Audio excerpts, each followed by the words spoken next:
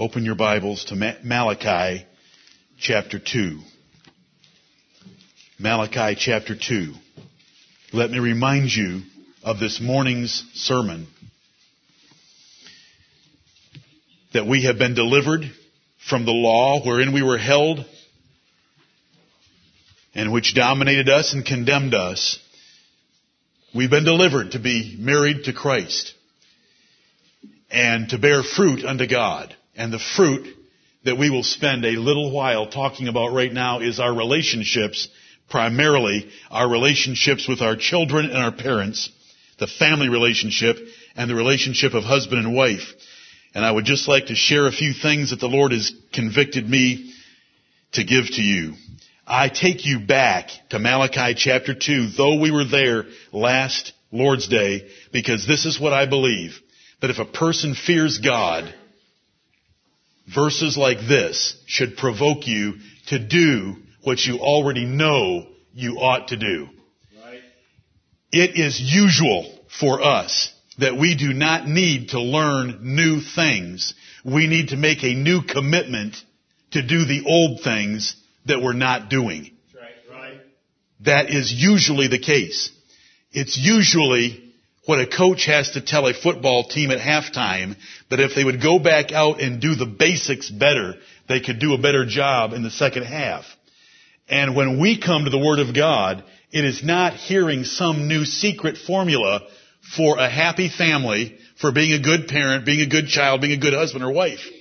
It's being reminded of how important it is to God, and with our spirits made ready, hopefully, by all that we've done so far, we humble ourselves before Scripture and say to ourselves, self, you have been compromising and cheating, and you are not applying yourself with all the zeal that a truly godly man or a godly woman would apply themselves with. So let's take the reminder from the pastor who's preaching very simply on this point, and Holy Spirit, convict me and empower me to go do what I already know I ought to do, but I'm letting slide. Yep. That's usually the case. We don't need new things. We need renewed commitment to do the old things. I bring you to Malachi chapter 2 because it tells us here that the Lord views His altar in verse 13, and He saw it covered with the tears of Jewish women because of their treacherous husbands who were marrying other wives, in fact, pagan wives. The verse, this have ye done again,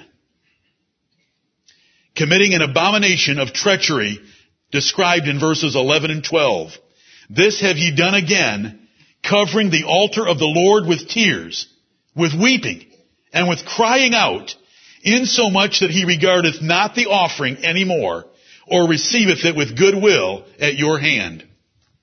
I read this to you last Lord's Day, and I'm fully aware of that. I'm fully aware that I don't have nearly enough time for what I want to give you, but it is verses like this, if you fear God, should cause you to tremble, that if you are mistreating your spouse in either direction, husband or wife, mistreating parents or children, there's a God in heaven that measures His altar. And when a spouse comes to His altar, unhappy, hurt, crying out, weeping with tears, God sees that hurt spouse or hurt parent or hurt child and takes recognition of it. That ought to cause us to tremble. So we turn the page to chapter 4, which hopefully many of you read last evening as part of your preparation. The last two verses of the Old Testament. Malachi 4, verse 5. Behold, I will send you Elijah the prophet before the coming of the great and dreadful day of the Lord. And he shall turn the heart of the fathers to the children, and the heart of the children to their fathers, lest I come and smite the earth with a curse.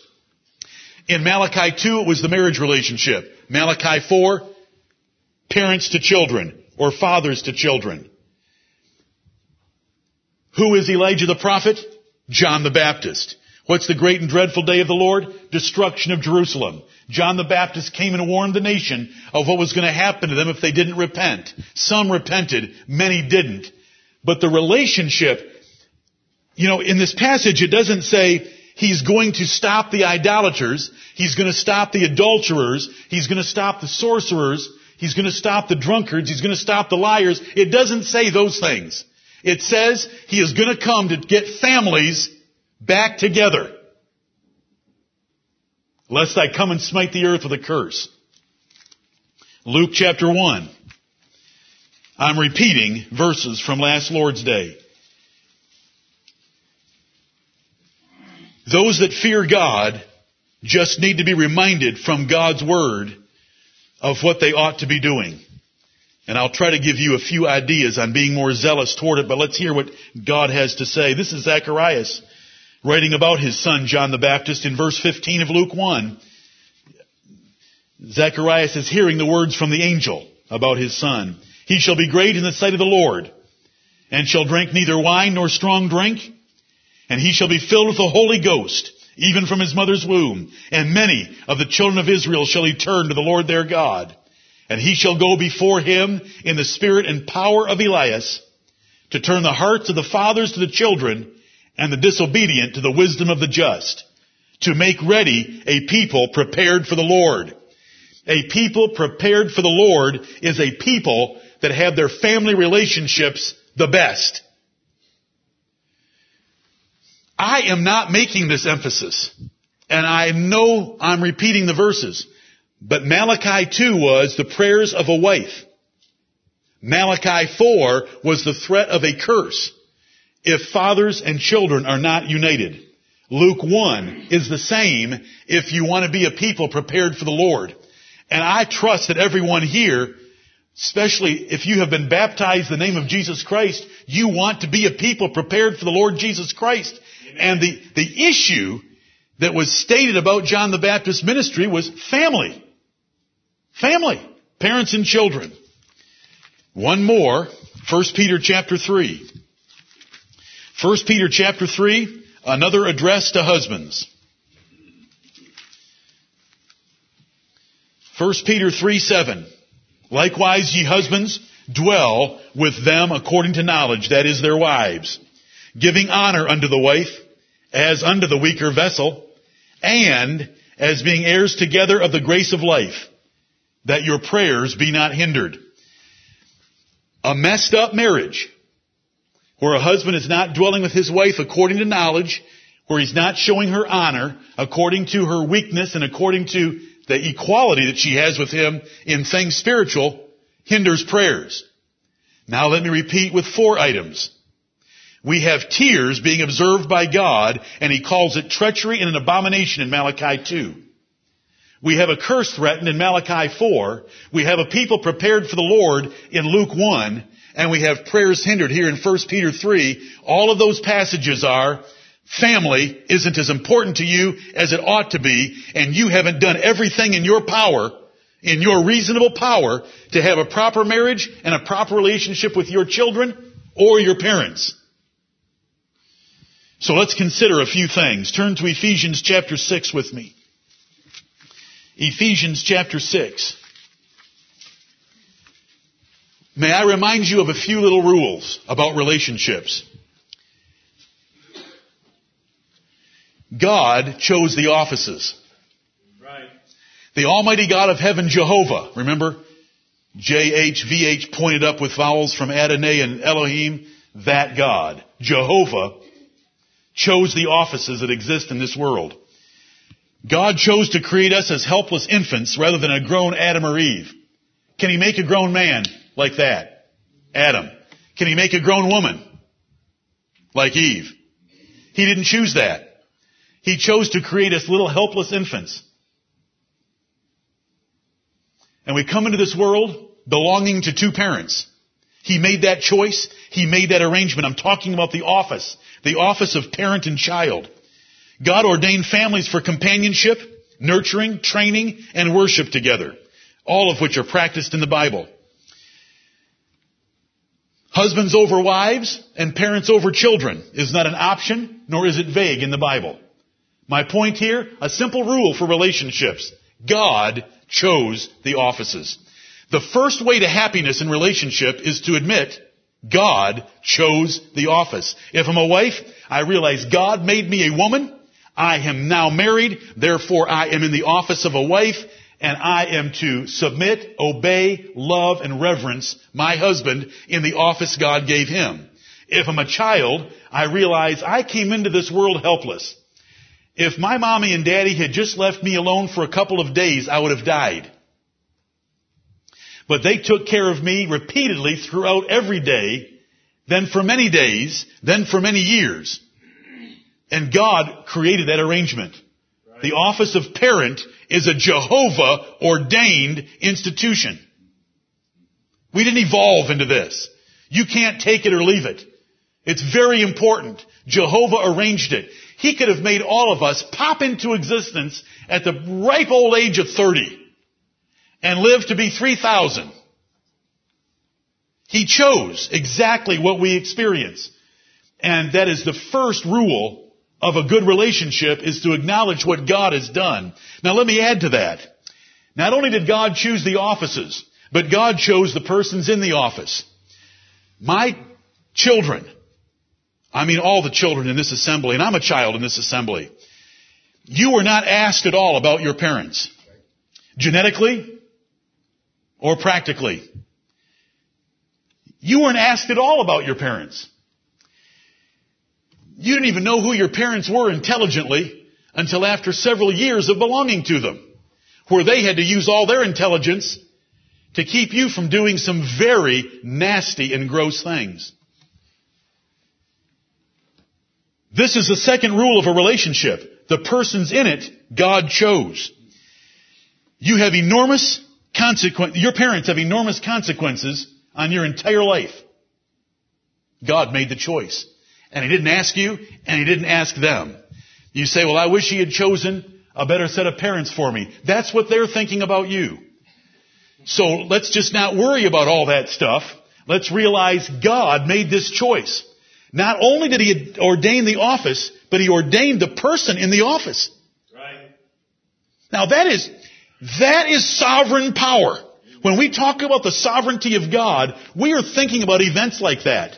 The generation in which you were born, and I've been through all this before, the intelligence of your parents, the gene package you get, and I don't mean Levi genes, I mean the gene package, is by the design of God. Right.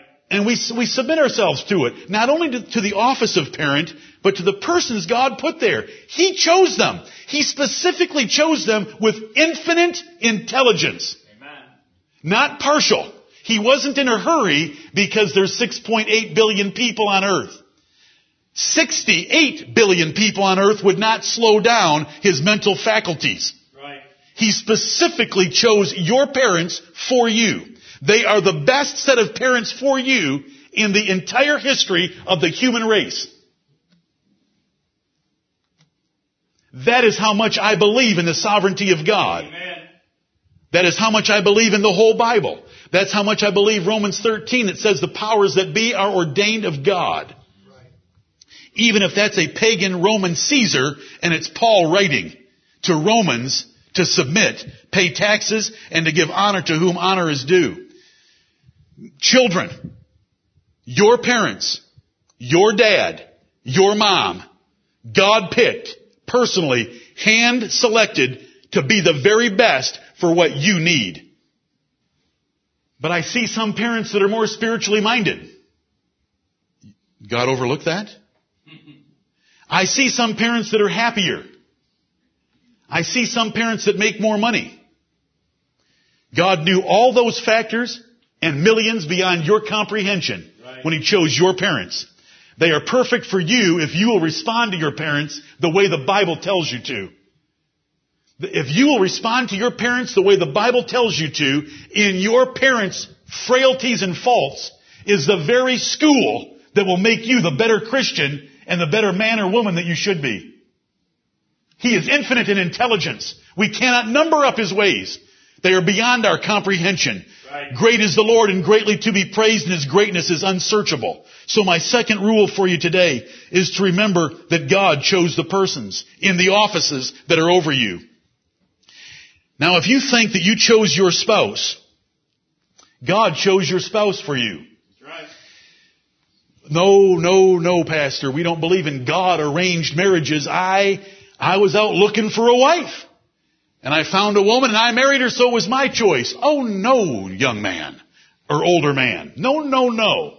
First of all, God let you be born a man. God let you grow up, and God kept you from marrying anyone else until you met so-and-so that you made a choice to marry. Even if you made a wrong choice, a poor choice, a foolish choice, even a sinful choice by marrying someone out of the Lord, God still made the choice for you by arranging the circumstances that you would be at a PQA quiz contest and that you would see each other and there'd be some attraction between the two of you. Quizzing stars back there who now have stars in their eyes. I'm talking about Mark and Esther Crosby, in case anyone's missing. But they didn't choose each other. God made the choice. God cut off everyone for Mark leading up to Esther. God cut off everyone for Esther leading up to Mark. God protected Esther in so many close calls in automobiles in order for her to live long enough for Mark to marry her. And I could add this and multiply this and square it infinitely. God made the choice of your spouse, and don't you think that you'd made it so that you can relieve yourself of some of the responsibilities towards your spouse. God arranged the circumstances of your life for your spouse, and if you will respond to your spouse the way God teaches you to, it will be the best for you. You say, but I can see happier wives that are more submissive and more cheerful than mine. I believe in the infinite wisdom of a Father in heaven that is so superior to all of us as fathers that He is able to see that, and He's going to perfect you faster at a more aggressive pace to a higher level by the wife you have than someone else's wife. That's right. I just believe that totally from the Word of God, that everywhere I read, the office and the person in the office is put there by God. Now, I'm not turning you anywhere. I don't need to. You should already know these things. I've taught them so many times. Submission is essential for authority to exist. How does any authority sphere exist? How does a football team exist? The players do what the coach tells them to. How does the military exist? The soldiers do what the captain or general tells them to do. How does a family exist happily? The wife and the children do what the father tells them to do, or the children do what both tell them to do. Submission is necessary for authority to work properly. Authority cannot exist by sheer terror. It only exists temporarily, and it only exists externally. It doesn't exist internally. An expression I've used twice in the last couple of months is all governments are popular, meaning the people submit to them by choice. Because when government gets onerous, they will no longer submit. And then we have anarchy. Then we have 10 tribes leaving Rehoboam because they will not submit to his onerous taxation that his father had initiated over Israel. God has stated His mind about this matter, so we submit in holy fear. When the Bible says wives, submit. Wives should submit. When it says children, obey. Children should obey. When it says children, honor. Children should honor. That's what makes it work. That's what makes a home happy. Whenever we find authority in the Bible, it starts out with those under authority. When we run upon marriage in the Bible, it says wives, and it addresses them for 3 verses, Ephesians 5:22 through 24, because it is their submission that is necessary to a marriage. Then 5:25 through 31 is about the husband's love of his wife. Now, the husband's love of a wife is not necessary to a marriage. It's necessary to a happy marriage. Submission is necessary for the marriage to even go anywhere. It's a husband's love that enhances it. Now, a husband is commanded. It's not a take it or leave it matter for the husband. Right. But the reason that the wife comes first is because that is necessary for it to get started. Boys join the military by going down and volunteering. How many times does the military let them volunteer for things after that? Do they get to volunteer that they would like to go home 3 weeks into boot camp? No, because once you grant authority to the military figure, you are then bound, and you have given him the leave or the permission to use his authority to force you to obey from that point on. You can go get any job you want. But once you get that job, guess what? He's your boss, and he can tell you when, where, what, and how. And wife, you didn't have to say I do, but once you say I do, you've told your husband, use whatever it takes, hopefully within the parameters of God's Word, to keep me obeying. You understand? Authority and relationships begin with submission. And so it's so necessary. And when that doesn't take place, when children rebel against their parents, it breaks up the relationship of a family in the way it ought to run. Right. Children, I'm glad that you're getting A's and B's on your report cards. That's very good. But the things you're being graded on are so inferior to what it takes to be a mother and a father. Try hard to realize that the little bit of information that some teacher gives you and expects you to regurgitate and to put back on a test is nothing compared to being a parent and running a household and managing a budget and taking care of you and trying to keep everyone happy. Selfishness is the greatest curse of relationships. Another rule. Most every single problem in relationships can be traced back to selfishness on one or both parties in a relationship. How can one of us, saved by the grace of the Lord Jesus Christ, be selfish? We should be the most giving people on earth. Giving. We are to think upon the things of others and not upon our own things. Right.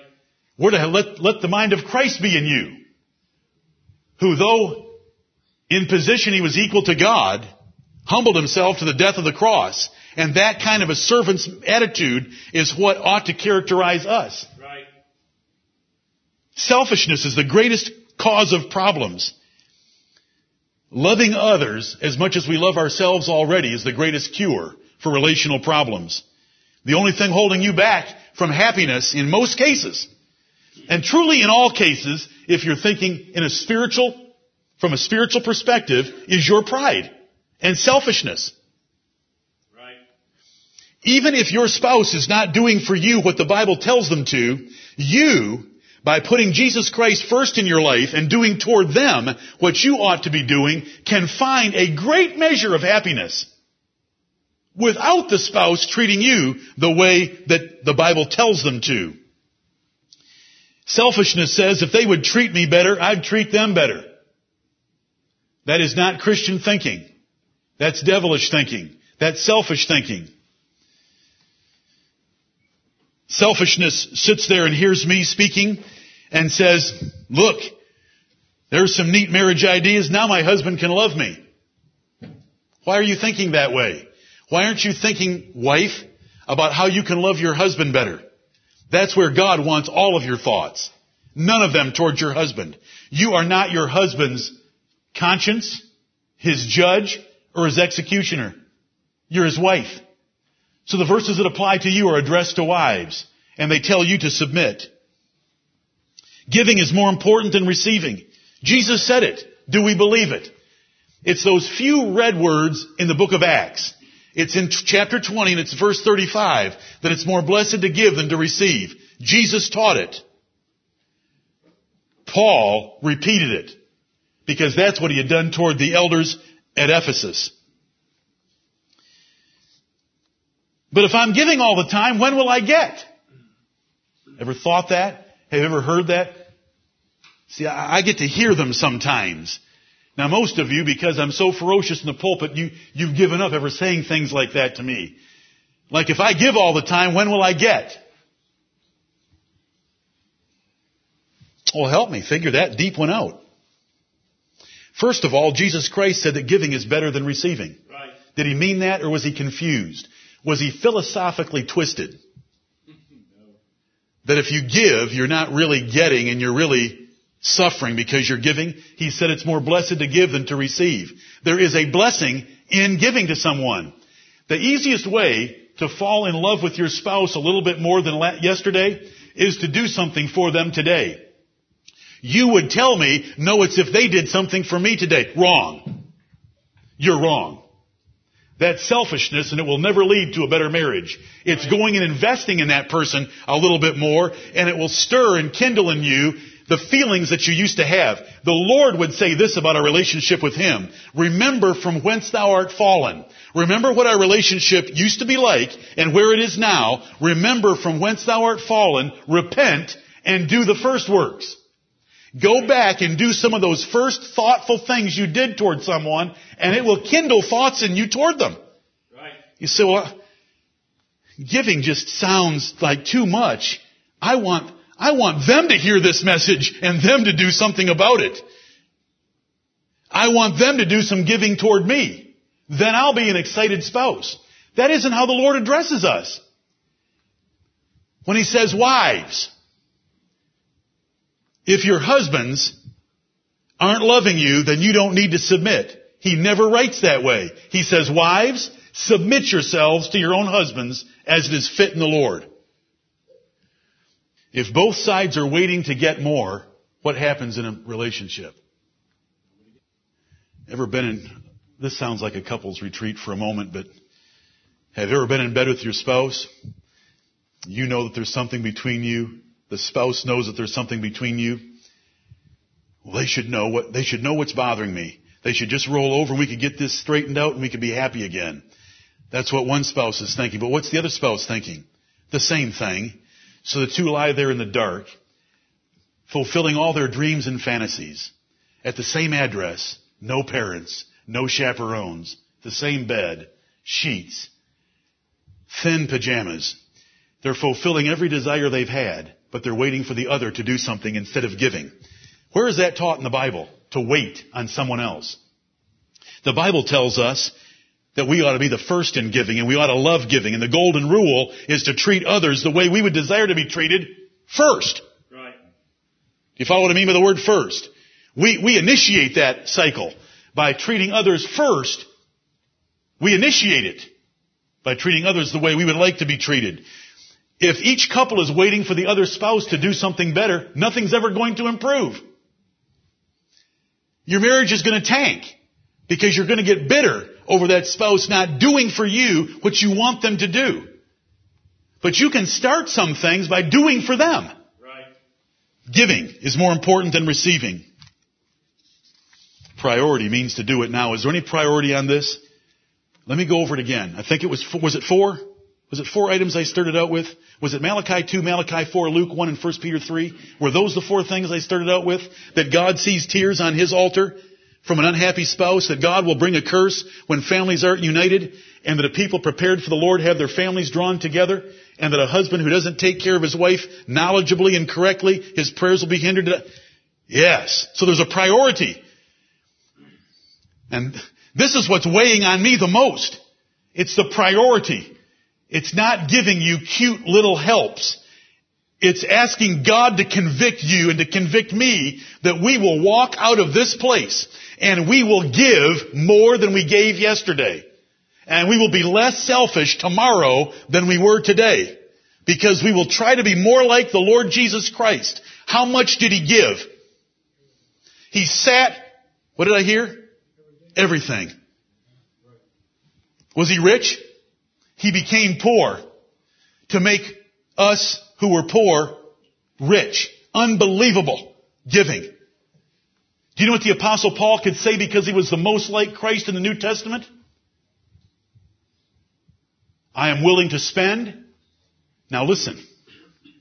I am willing to spend and be spent for you. Amen. Though the more I love you, the less I be loved. You say that's sadomasochism. Why does He love so much pain? Who was the happiest man in the New Testament? So that when he had his back beaten raw by a Roman scourge, and he had his clothes ripped off in public, and he was hauled down into the innermost prison and chained up down there, he was singing praises at midnight. Does that sound like a man in a depression? Because nobody was loving him? That's 2 Corinthians chapter 12. Does it speak to anyone? I am willing to spend and be spent. That means everything I've got poured out on the table. You can step on it if you want to. And he says the Corinthians did. Though the more I love you, the less I be loved. That's what everyone's fear is. If I lay myself out the way that you teach, somebody could walk all over me and hurt my feelings. Well, you walked all over the Lord Jesus Christ and drove nails through His hands and tore away every friend and support that He had in this world. And God turned away from Him because of your sins. He gave everything for you. He did not come to be ministered unto, although He was a king. He came to minister and to give His life a ransom for many. Right. If I hang myself out there like that, I'll just disappear into oblivion. People will just take advantage of me. You're forgetting something. God created you, and God set the rules, and God will protect you. Amen. This applies to every relationship. If we support our government, God will support us and take care of us. We will not cross a line of defying our government until they cross a line against God's word. When you go and work for someone, you are to obey them in all fear. Right. Colossians chapter 3 and Ephesians chapter 6 right here tells us about our duties on the job. Will a boss take advantage of you? Oh, temporarily he may. You should get excited when a boss takes advantage of you. Because 1 Peter 2 tells us, until a boss takes advantage of you, you can't do anything that truly pleases God. If you have a good and gentle boss, submission is a vacation. It's when you have a froward boss and you submit to him, that is pleasing in God's sight. Then this comes into play. You have a master in heaven. Amen. That is over your master on earth. Right. And there is a master in heaven that will make sure you get your payday. You say, well, it might not be in this life. And that's supposed to overthrow this argument? What is the payday like in the next life? Well, eternal life. Why are you talking that way, you scorner? Right. Why would you talk that way about eternal life? Amen. Do you know what you're going to receive as a paycheck, brother? The reward of the inheritance. Do you think it's bigger than the one your earthly father has for you? I'm speaking to all of you. Ephesians 6, verse 1. Children, obey your parents in the Lord, for this is right. Do we need to go to the Greek to help you understand those words? No. Children, you have a verse in the Bible written to you. I'm a child. Now, my father doesn't tell me to do things very often anymore. But you know, I'm 53. My father's wise enough to know that Genesis 2:24 told me to leave father and mother and cleave unto my wife, and therefore I'm a new family unit. So he doesn't intrude very often. But if I don't want to give you some example because you'll be writing me, but if my father, I don't mean that disrespectfully either, if my father told me to do something, I hope before God I would do it. I would also hope before God that my father recognizes that I have my own family. And between the two of us, we get along just fine that way, but I'm still his child. And I would hope that if he saw something going on in my family that was displeasing to him because he knew it was displeasing to the Lord, that if he came to me, that would be all I would need to get me pushed over the edge of not doing it any longer. Right. I don't want verse 1 very much. I want the next two. But I want, children, obey your parents in the Lord. That doesn't mean your parents have to be Christians for you to obey them. That prepositional phrase, in the Lord, is what obeying parents is. It is a Christian duty of yours to obey your parents. And then the Lord wants to tell you, for this is right. This is a right, good thing. This is necessary for society to function. What's the first relationship that we meet with in life? Children to parents. Everything else flows out of that. The first one, we meet these two people. We got a job that we didn't even apply for. You didn't even fill out a resume to get the two sitting to your right. But you're given those parents. And so there you wake up one day, oh, that great big guy is my daddy, and this little woman's my mommy. And the Lord made it that way. And then he says, children, Anna, Victoria, obey your parents in the Lord, for this is right. Is that a simple verse? Everything works when children do that. It makes the family function. Now, there's verses to daddy, and there's verses to mommy. And I think I said some things to daddy and mommy last week, didn't I?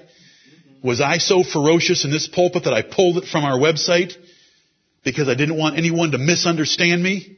But I'm not going to back off one bit. I'm not going to preach any less than Elijah or John the Baptist would about this matter. Fathers have their verses, and children have their verses. And children don't need to worry about fathers' verses, but fathers have to worry a little bit about children's verses. That's the way God made it. Right.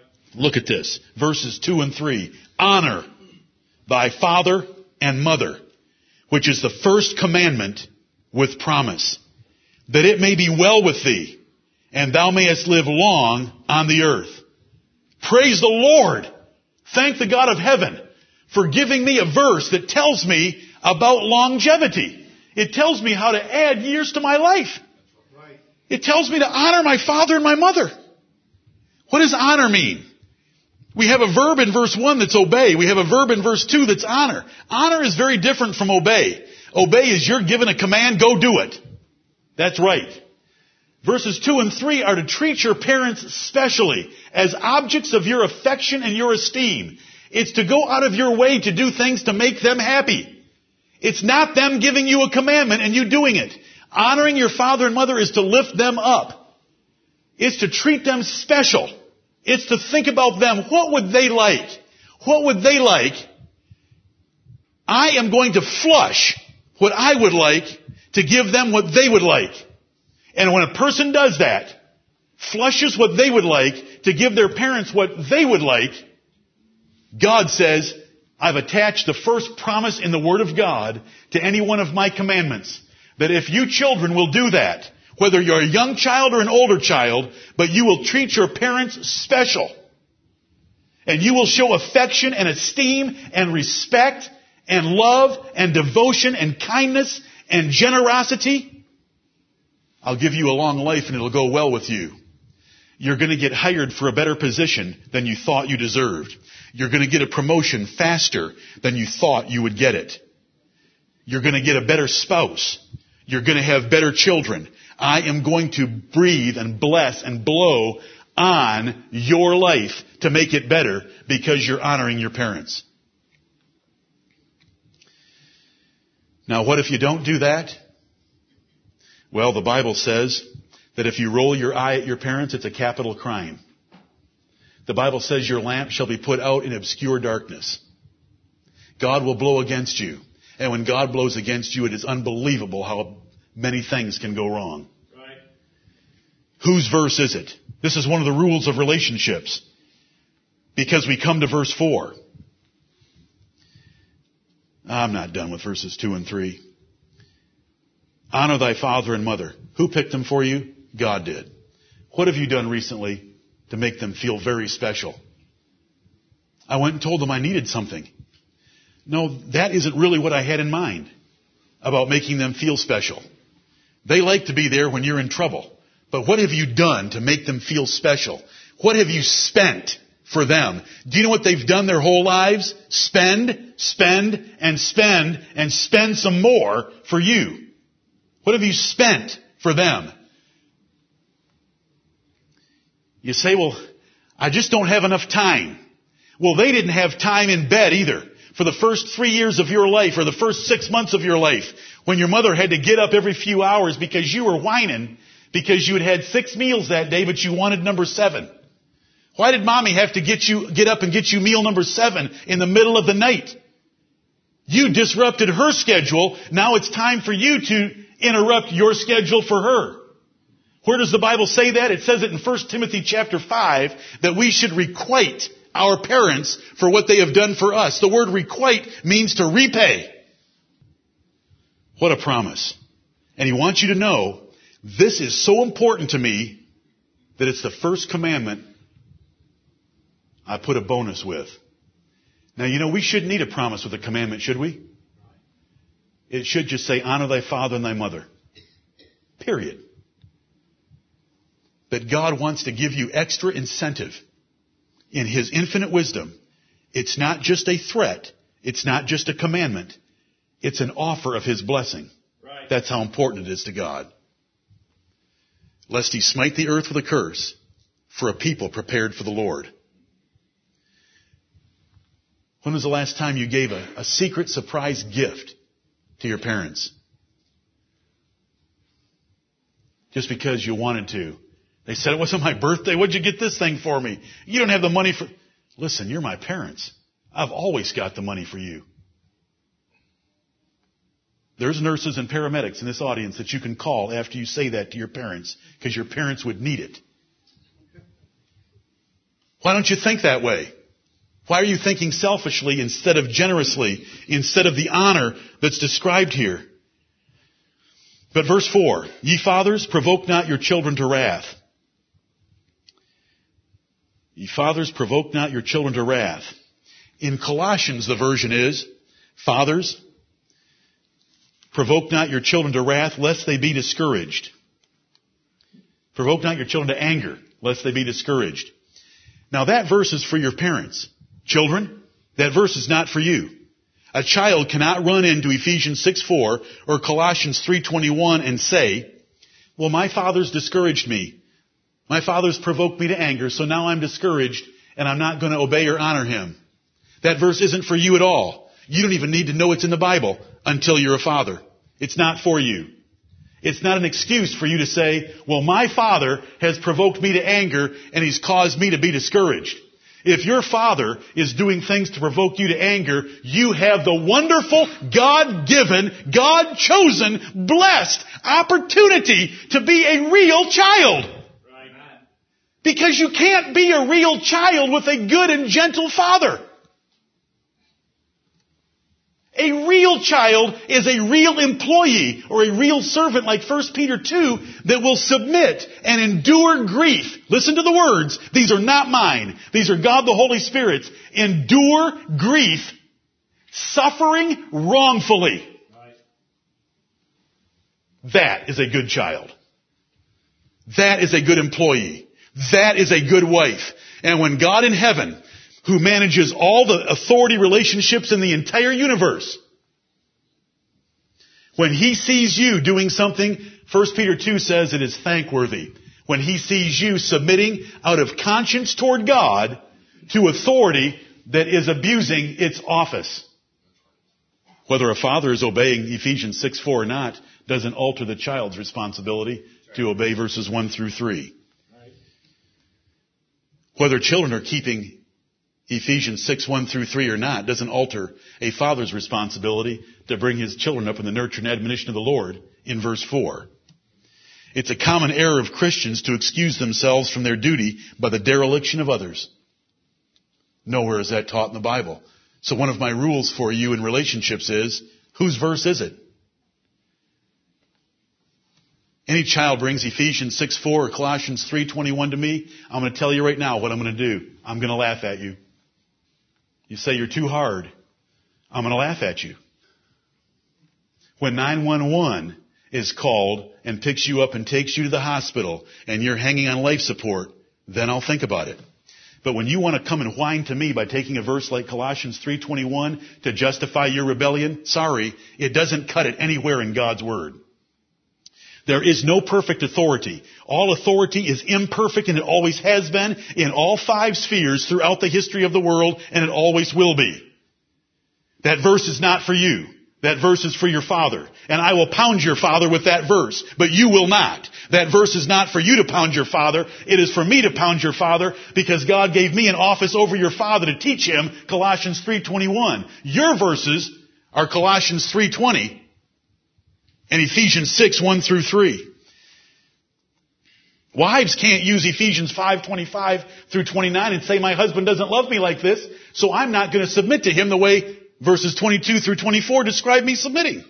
That's the wrong use of the Bible. Look at 1 Peter chapter 2. Since I've referred to it about 4 times, I want you to see it. Just a few more minutes. Frowardness creates opportunity. It's a blessing. It's a blessing. Right. Well, pastor, is a good and gentle boss a blessing? Of course it is. It's a different kind of a blessing. But is a froward boss a blessing? Yes. It's a different kind of a blessing. I'm not trying to confuse different kinds of blessings. Can the Lord make even your enemies to be at peace with you if He chooses to? Easily. Can the Lord make you run into good and gentle masters your entire life? He can easily do that. But how would you then show Him how much you love Him? How would you then show Him the character of your conscience? Here it is. This is a passage I never want you to forget, and yes, I know I repeat it often. It answers so many dilemmas that I hear from those I know well and from those that contact us through our website. Servants, in verse 18 of 1 Peter 2, servants, be subject to your masters with all fear. Not only to the good and gentle, but also to the froward. For this is thankworthy if a man for conscience toward God endure grief, suffering wrongfully. For what glory is it if, when ye be buffeted for your faults, ye shall take it patiently? But if, when ye do well and suffer for it, ye take it patiently, this is acceptable to God. For even hereunto were ye called, because Christ also suffered for us, leaving us an example that ye should follow His steps. This is how you show your Christ-like character, is when you have a froward boss that mistreats you, so that you have to endure him, you have to endure grief, and you suffer wrongfully because you're being mistreated. This is the word of the Lord in all relationships. And guess what? To some extent, every single position of authority is froward, because it's not perfect except one in heaven. The point is, frowardness creates opportunity. A froward boss, or a husband, or a father, does not excuse insubordination from servants. Jesus Christ is the greatest example, and what a wonderful example He gave us. Look at Psalm 37. One final point. What's the most important thing we should walk away with? I know my office. I know God designed the office, and God put the person in the office to whom I relate. The pastor has reminded me about Malachi 2 and tears, Malachi 4 and a curse, Luke 1 and being prepared for the Lord, and 1 Peter 3 and prayers being hindered. I got the message. Relationships are important. I have been selfish. I am lazy. I have excused my lack of diligence because the other party in the relationship isn't doing their part. Lord, forgive me. Let me go out of this place convicted and committed to do a better job at fulfilling my role in my offices that God's given me, regardless of what anyone else does. Right. Then we are bearing fruit to God and married to Jesus Christ. Because I just showed you in 1 Peter chapter 2 about the Lord Jesus Christ gave us an example of doing that very thing. He endured grief, suffering wrongfully.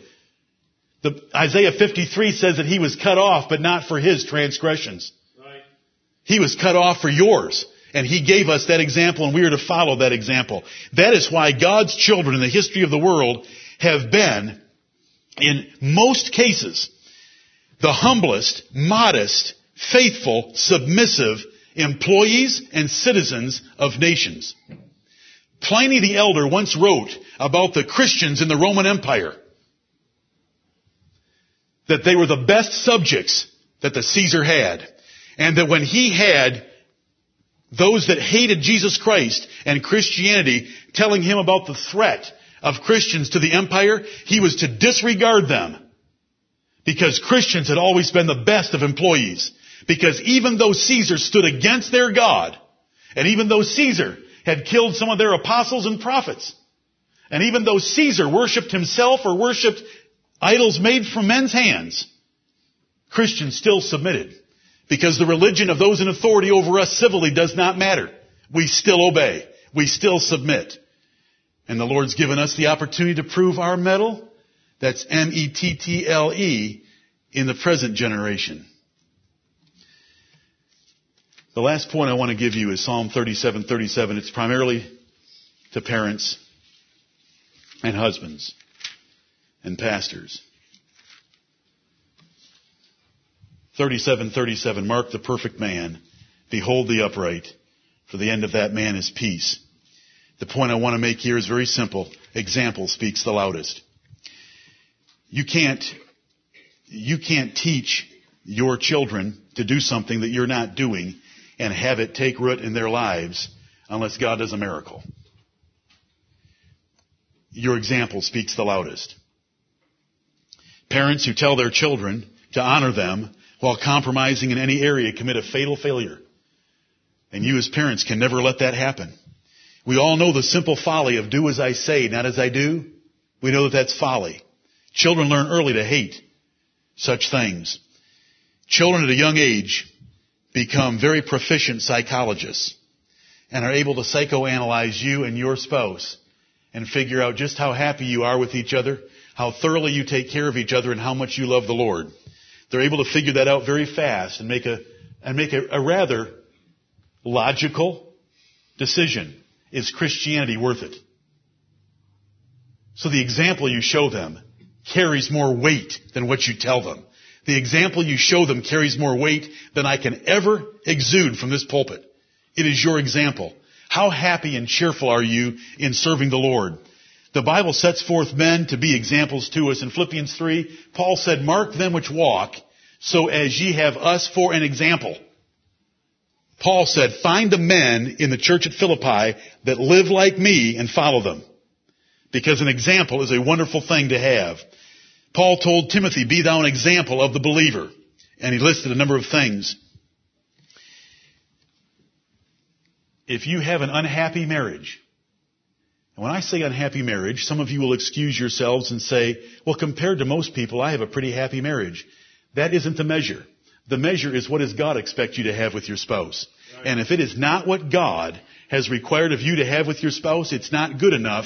And your little psychologist that you chose to bring into this world will psychoanalyze you and figure out that your religion is false. And they won't want a part of it. So God help us to be good examples.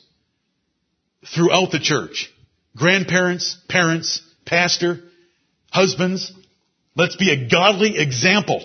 Amen. And let others see it, and let our families see it, and let them know that it is consistent, it is sincere, it is full of zeal, it is satisfying, because you're satisfied, because you're happy, because you're content. Let those things rule. Let there be no complaining in our streets. May the Lord bless the preaching of His Word to relationships that please Him and bear fruit unto God.